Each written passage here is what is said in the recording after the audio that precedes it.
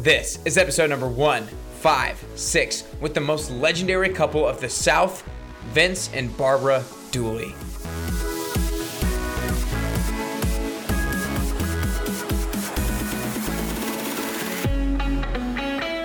Hey everyone, and welcome back to Nick Carrier's Best You podcast. My name is Nick Carrier, a lifestyle entrepreneur and fitness trainer.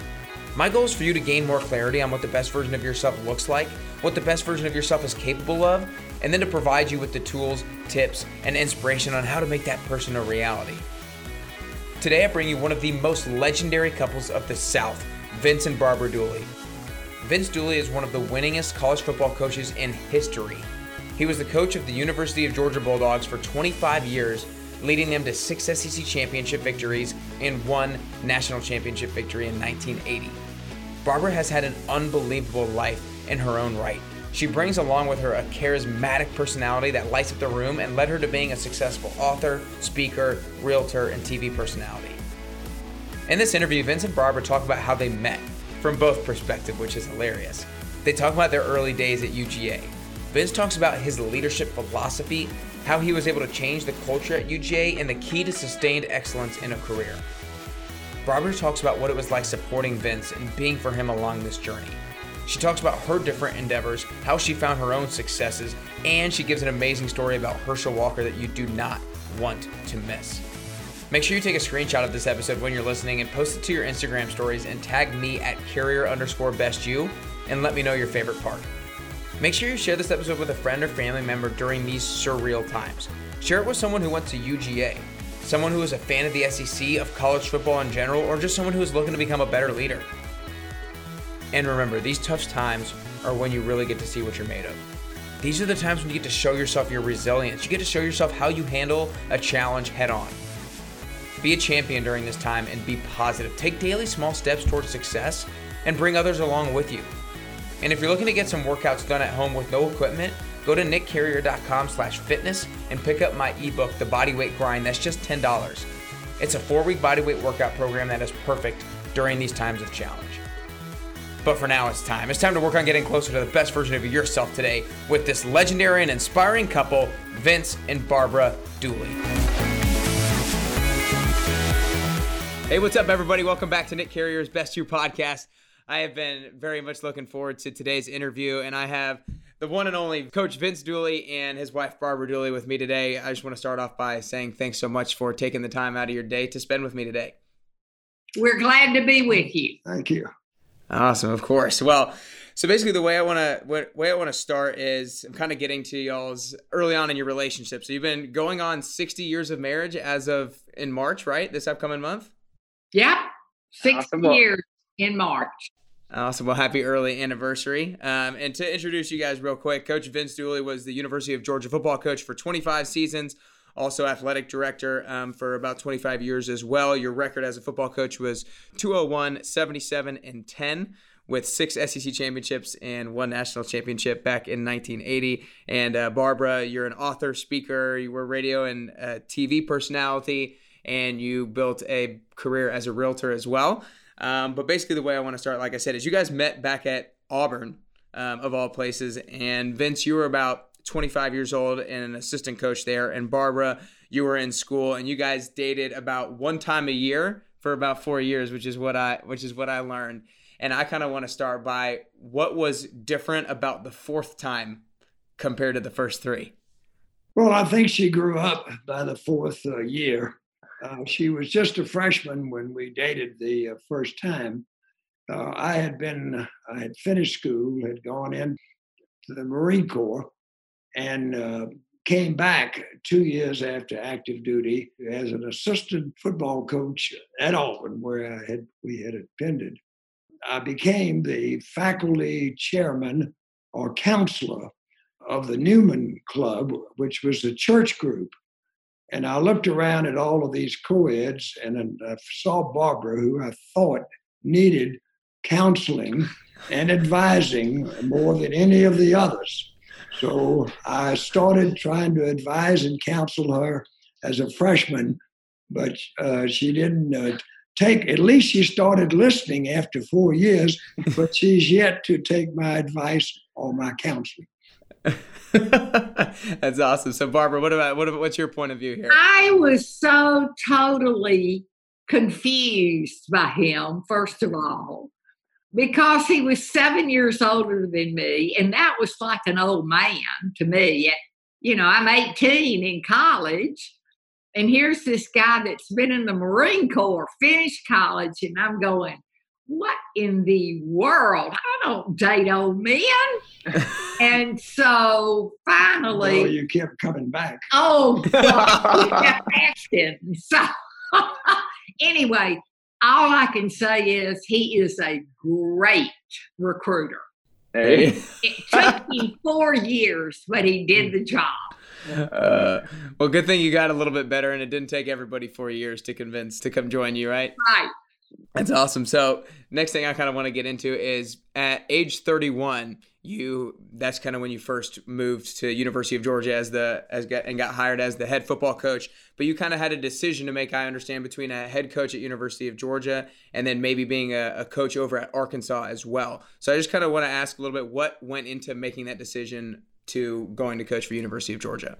Well, that wasn't really much of a decision.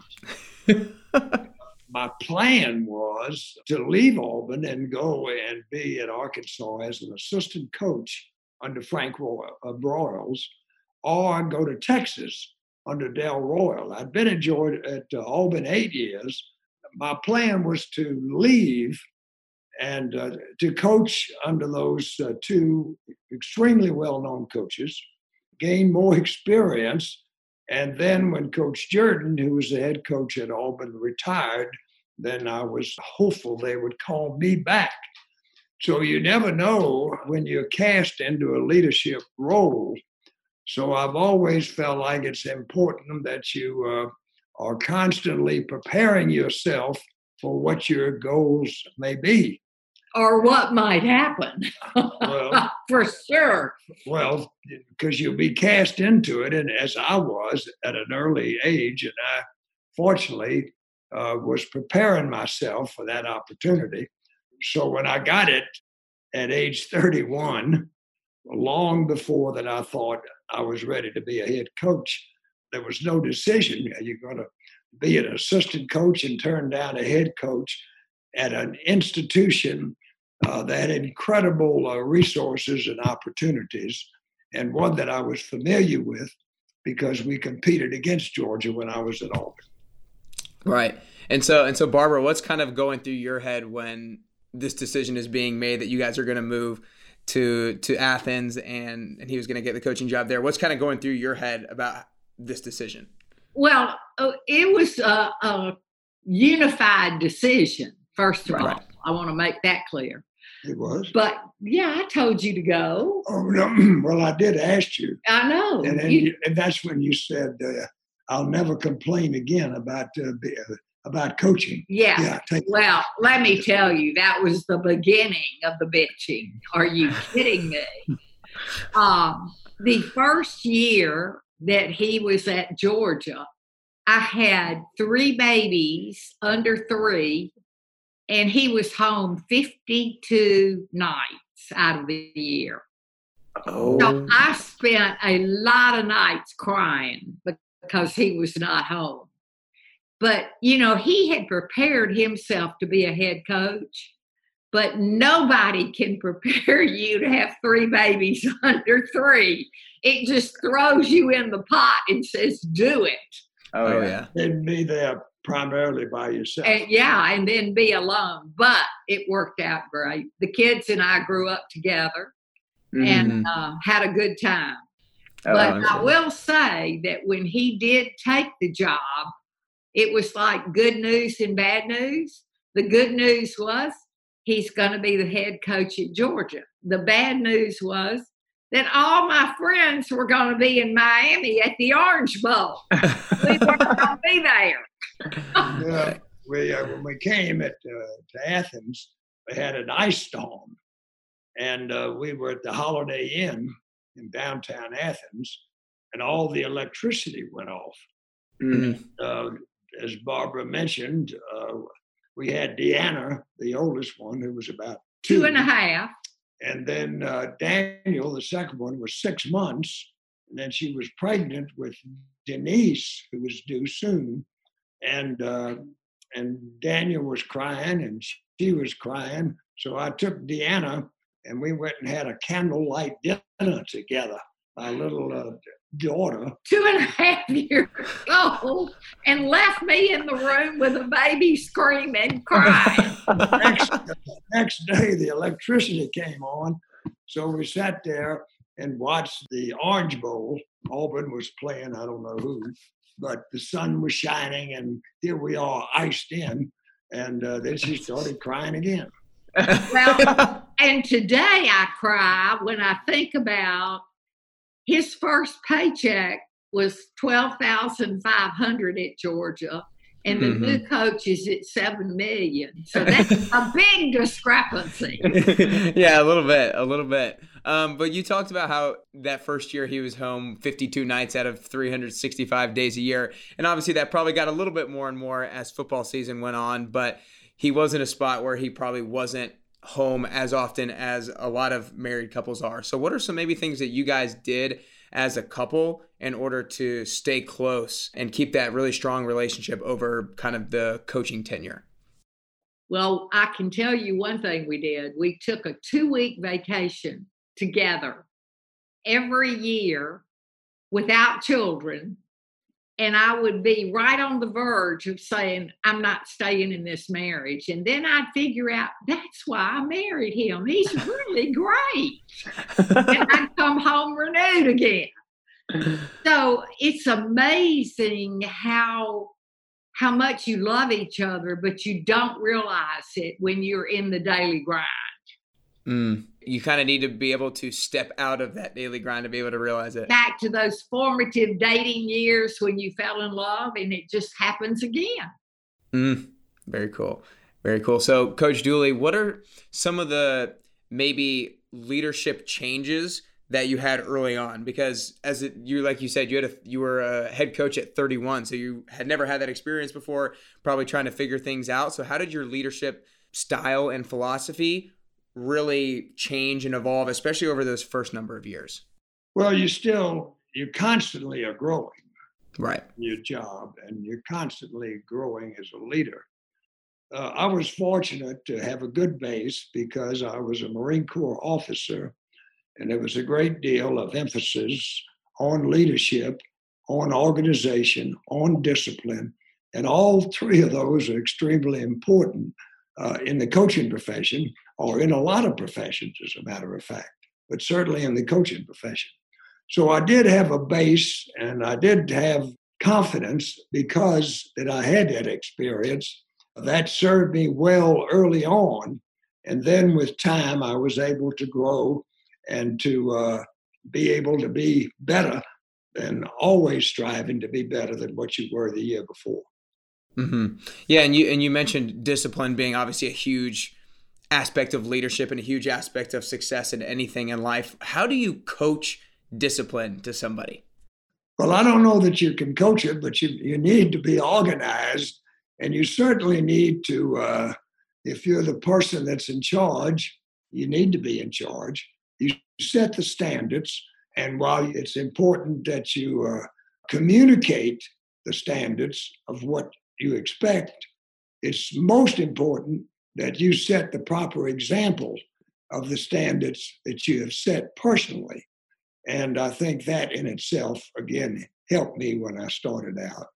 And it's because not only was I dealing with 100 and something football players, but I had about 12 coaches that were ones that were kind of like NCOs, if you would have related to military, in which they were on the field. They did a lot of the work. Most of your work was done in meetings and setting an organization as to how we're going to go about doing things and what our standards are going to be. Then you have to be an example of those, not just talk about them. But again, you followed through. If he said this would happen if this doesn't take place, it happened. He didn't throw out wild statements.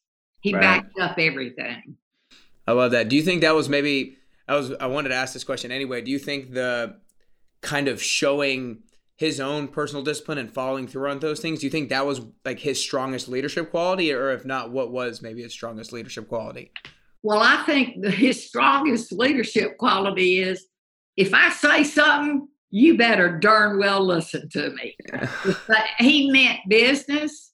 He had goals. He set his goals. And let me say this, he never varied from reaching those goals. And it's amazing. So many of us set goals and something puts a snag in the road and we forget it. Well, he didn't. Those snags were just impetus for him to continue stronger. But at the same time, you grow, and as you set your goals, and you're determined and you're focused, which is extremely important to achieve that goal. But as you go along, you grow as a person, you grow as a leader, and hopefully each and every year you get better at what you do.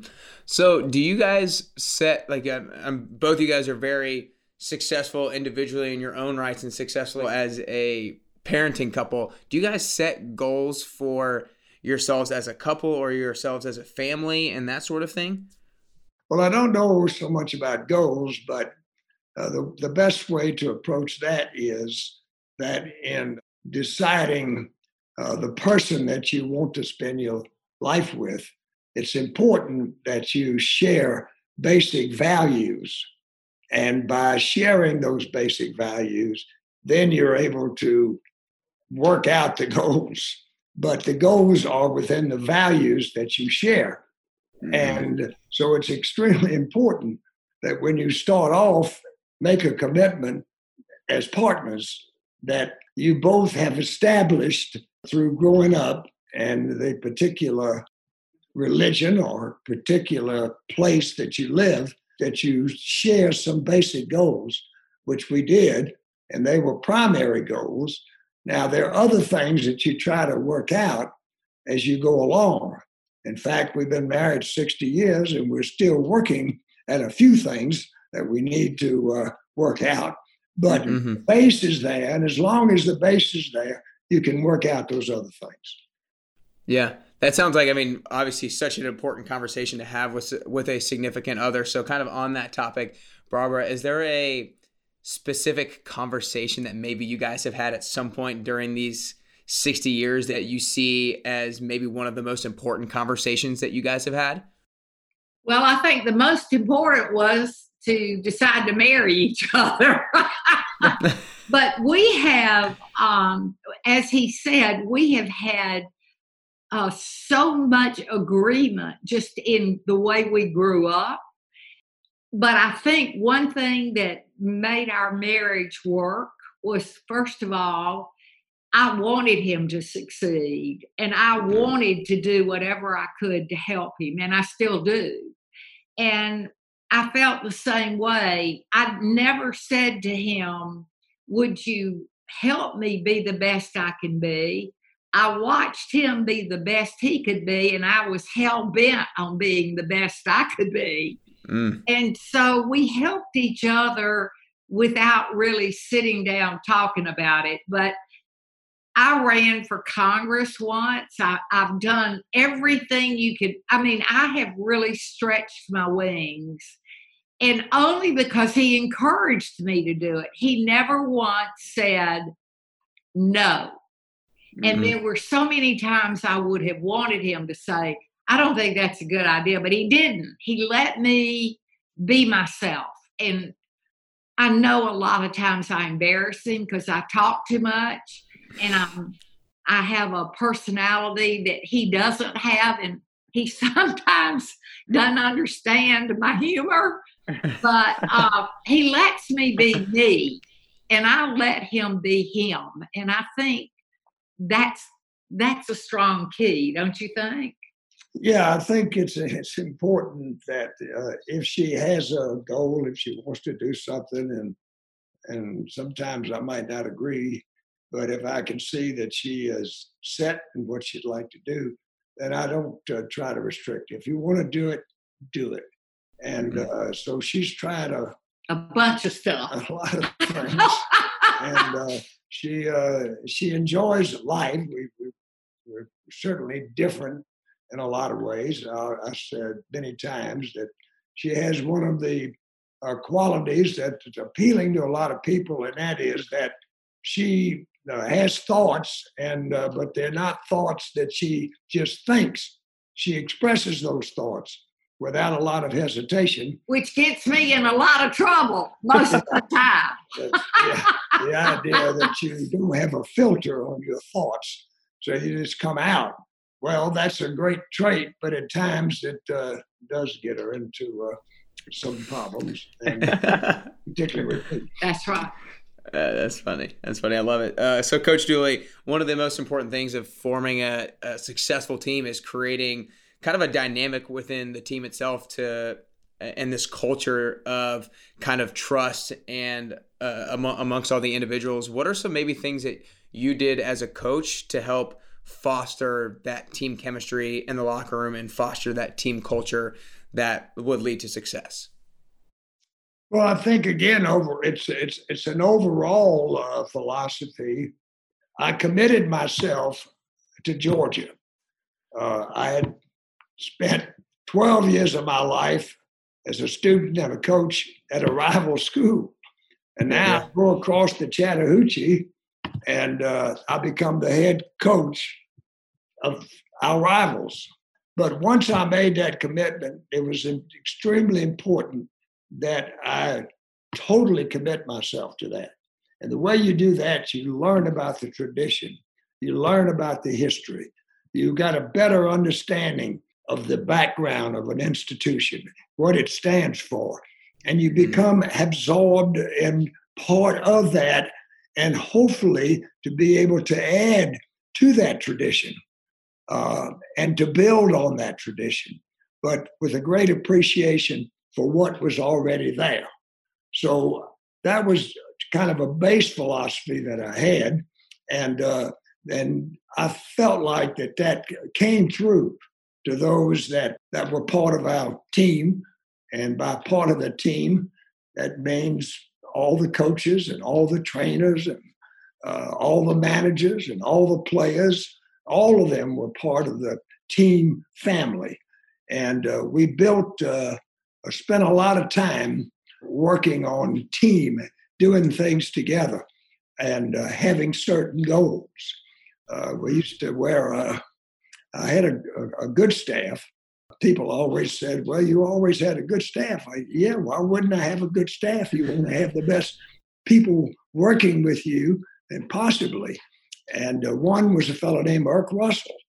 That was another Auburn man, so to speak, who became committed to Georgia, as I did.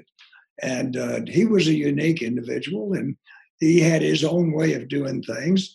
And I think that idea of Barbara, letting her be herself, I did that in many ways with our coaches. Let them coach, all within the framework of building team together and working together and having respect for each other.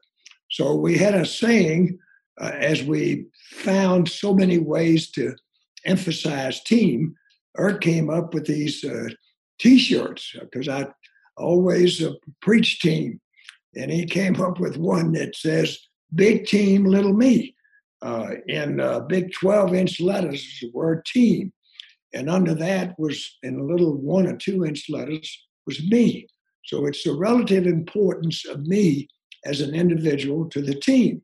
And we all wore those shirts, the players, the managers, the trainers, and all the coaches, including me.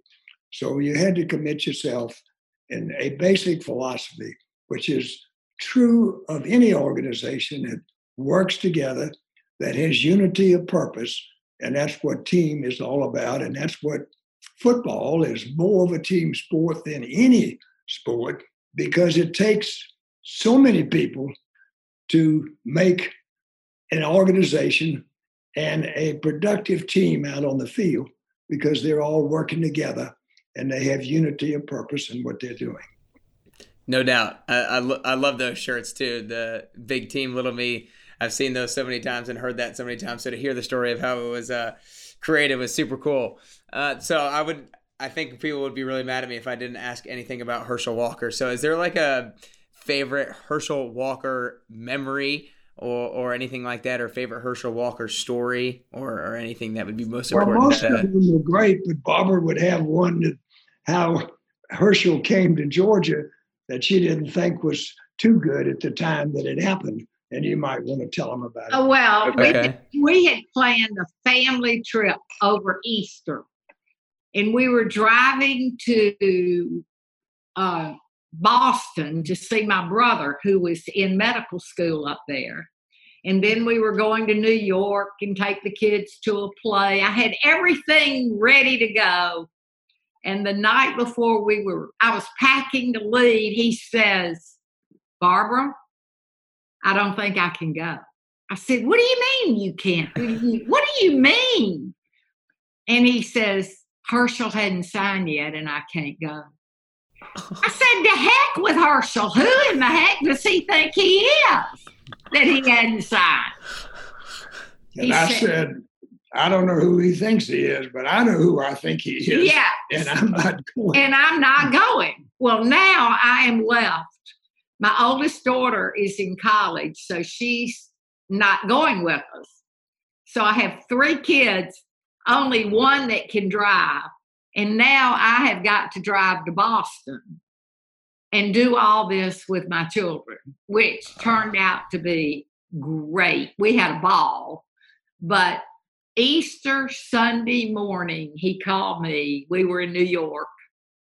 And he said, well, Herschel signed. Oh, my gosh. So he signed on Easter Sunday, and I have never let Herschel forget that. He screwed up our family trip. The long run. It was worth. I know who Herschel thinks he is. Yeah. I would say you've probably forgiven him for not coming on the family trip at this point. That's hysterical. So what was maybe the turning point then to get Herschel to commit to Georgia? Well, I think that everybody in the country had signed. And he was, so all of the attention turned to him because he was actually the number 1 recruit in the country, which means that everybody thought he was going to be a great player. There wasn't anybody that didn't. But I might also add, while we're talking about Herschel, that Herschel was part of perhaps the best recruiting class we ever had, because that class over a 4-year period was 43-4-1. Wow. Which was the best record of any team in the country over a 4-year period. And what's interesting about it is that we signed Herschel, the number 1 recruit in the country. We also signed a fellow named Terry Hogue, that was the least recruited player in the country. That was one that didn't have a scholarship anywhere else except at Georgia. And he was from Huntsville, Texas. Both of them became consensus All-Americans. Herschel for 3 years and Terry Hogue for 2 years, but he also became an academic All-American for 2 years. In genetics. Yeah. Genetics. It didn't matter what he was in. He was going to score 100. He had about a 97 average in genetics when he was there. So he was a brilliant individual, which helped him to be a great football player. And also, he played pro ball for 13 years, which is amazing. And now he grows wine grapes. He has a long vineyard. How about that? Takes his genetics and makes his wines. How about that? But they were the easiest that I ever had to coach because they had great pride in themselves. They wanted to be good. They worked at it. You never had to say anything about you need to pick it up. If anything, I had to kind of slow them down because they were always going at full speed. And so they were the easiest two players that I ever coached. And Herschel, of course, had an incredible record, and Terry Hogue did also. And Herschel has the worst eating habits of any human alive. And when he was playing ball, he did not eat breakfast. He ate Snicker bars for lunch and Snicker bars for dinner. Well, I don't. Yeah, he weren't They were good, terrible, but they weren't that bad. I mean, yeah, they were. Snickers all. Well, let me say, we were in New York in a limo one day going to. He was getting an award. Herschel was, and I'm lecturing him on his food habit. And Vincent said, "Would you leave him alone? Whatever he's eating, it's good. Whatever it is." Right. He's like, if it ain't broke, don't fix it. That's right. Well, I think one of the most impressive things about Coach Julie, you, is that the sustained excellence that you had over such a long period of time. So kind of on that topic, what is maybe one of the keys to having sustained excellence over your career? Well, I fortunately had a desire to have a complete athletic program. So while I was a football coach, and because I played basketball in college, I was a starter as a sophomore, and then tore up my knee in football and in basketball. So I had a great appreciation of basketball and really loved basketball, that I wanted to see whatever we did, I wanted to be good at it. And it was at a time when there were a lot of issues that were coming on in intercollegiate athletics, specifically in our case, Title IX, which was the emergence and the opportunities for women's sports.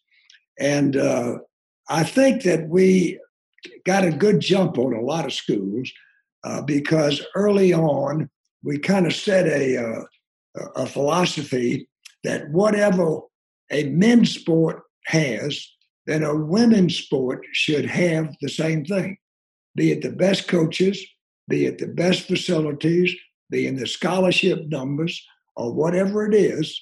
We tried to balance that off. And by adopting that philosophy early, I think we got a jump.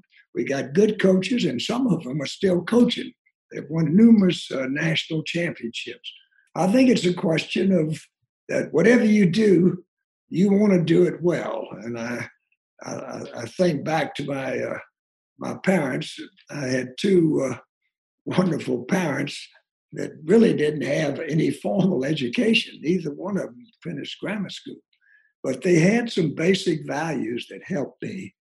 I can still hear my daddy saying, anything that's worth doing, it's an old saying, is worth doing well. And it always stuck with me. I always remember my mother saying, manners will take you where money won't. That didn't jive quite as well, but at the same time, it was a base value that was important to me that I learned from them. And so we were fortunate, and whatever we did, we strove to do it good, to be really good, to be the best we could be at it. And I think that helped us a lot, particularly in the challenge of women's sports. Nick, thank you so much for inviting us to join you today. You are really good at what you do. Well, thank you. I appreciate it. Well, I have one last question for you guys. But before I ask it, is that all right? Yeah. Okay. Before I ask it, I want to acknowledge you guys real quick. First, Coach Julie, I really love the team over me thing. I think that's something that really a lot of people kind of know, but until you actually say it and make it such a part of intentionally make it such a part of your culture, that's when people really start to embody that. And I think that's something that was really important for your sustained excellence over such a long period of time. And probably such a big role in the sustained excellence of you guys as a couple as well, always looking as you guys as a family and how you can be successful. And then you guys always supporting each other back and forth. That's really inspiring and something that I hope I can find in a significant other someday. Well, just be a good recruiter and keep your eye open for the best. Awesome. Well, the last question is, I think that becoming the best version of yourself is a constant journey. Like you guys have said, you want to always continue to grow and always continue to learn. And I also think it's a unique journey. I think the way that I become the best version of myself is going to be a little bit different than the way that you guys become the best version of yourselves. So for you guys, if you could currently do or currently work on 3 things to get closer to the best version of yourself? What are 3 things that you guys could do or work on to get closer to the best version of you? Okay, Barbara. I knew he was going to do that to me. Give me patience. That would be the first thing I would need. I really have a hard time tolerating people that don't know what they're doing and they're fumbling around. So patience. The second thing would be to maybe take a cooking course. I would love to take a professional cooking course. But she's pretty good at it. She's just had her own course because she'll try anything. I will. And the good thing about her trying anything is that she's got somebody that likes to eat. And so I'm a great test for whatever you cook. So and she's gotten quite good at it. Thank you. And then I guess the third thing that would make me a better person is if I could communicate less and listen more. I like it. Those are good ones. You got a lot to live up to, Coach. Yeah. Well, I've always found, because we've had the great privilege of living around a university, in fact, 3/4 of my life, and Barbara's as well, is that we've been around a university of higher education. And there's great opportunity by being around a university and great benefits. And one of them is that if you have a curiosity for anything, that you can satisfy it, because there's an expert on just about anything there is at a university. And I've always been a curious person, and I always grew in learning. When I went off to college, I can't say that I went off strictly for academics. I mean, I went off because I had a scholarship, and that's the only way I could ever go to college. And then as I went there, and as I learned that there was more and more out there. He can't just answer a question. So I kept learning. So I still do that today. I take courses, audit courses in history. We used to travel all the time, which we really enjoy doing. And we'd go to these museums and come back and not sure what we saw. So we came back and took an art history course. I was always curious about trees and plants. So I took a course in tree identification. And one course led to another. That became a wonderful learning experience for me. So what I do have, I've got a sign that I keep in my 2 offices, and it says, "I'm still learning. Age 87, Michelangelo." Oh. You're about as opposite. I'm about as opposite as Michelangelo as anything could possibly be, except one thing. I'm 87 years old, the same as he, and I'm still learning. And that's the inspiration. And that's what I want to do. And I want to continue to learn as long as I'm around. That's only one thing to make you learn. That took 30 minutes. That's all right. That's important. And whatever the thing is, continue to love you. The third thing is spend the rest of my life with you. So you got it all right there. There you go. That's awesome. This is how we live. It's awesome. Oh my gosh, that was great. Like you said, he likes to give background because it gives emphasis to it. It gives emphasis to it, and it's obviously important. It's obviously important to him and everything like that. Well, thank you guys so much. That's all we got. That was so awesome, and I really appreciate you guys. Great being with you. Good being with you, Nick. Keep up the good work. Yeah, you're doing Thank you. great. Thank you. You too. Bye. Bye. There you have it. I hope you enjoyed this inspiring episode with Vince and Barbara. I loved Vince's storytelling ability and his quick wit. Barbara has such an infectious and larger-than-life personality that had me smiling throughout the entire interview. If you enjoyed this episode, then let me know by sending me a quick DM on Instagram at carrier_bestyou and let me know your favorite part.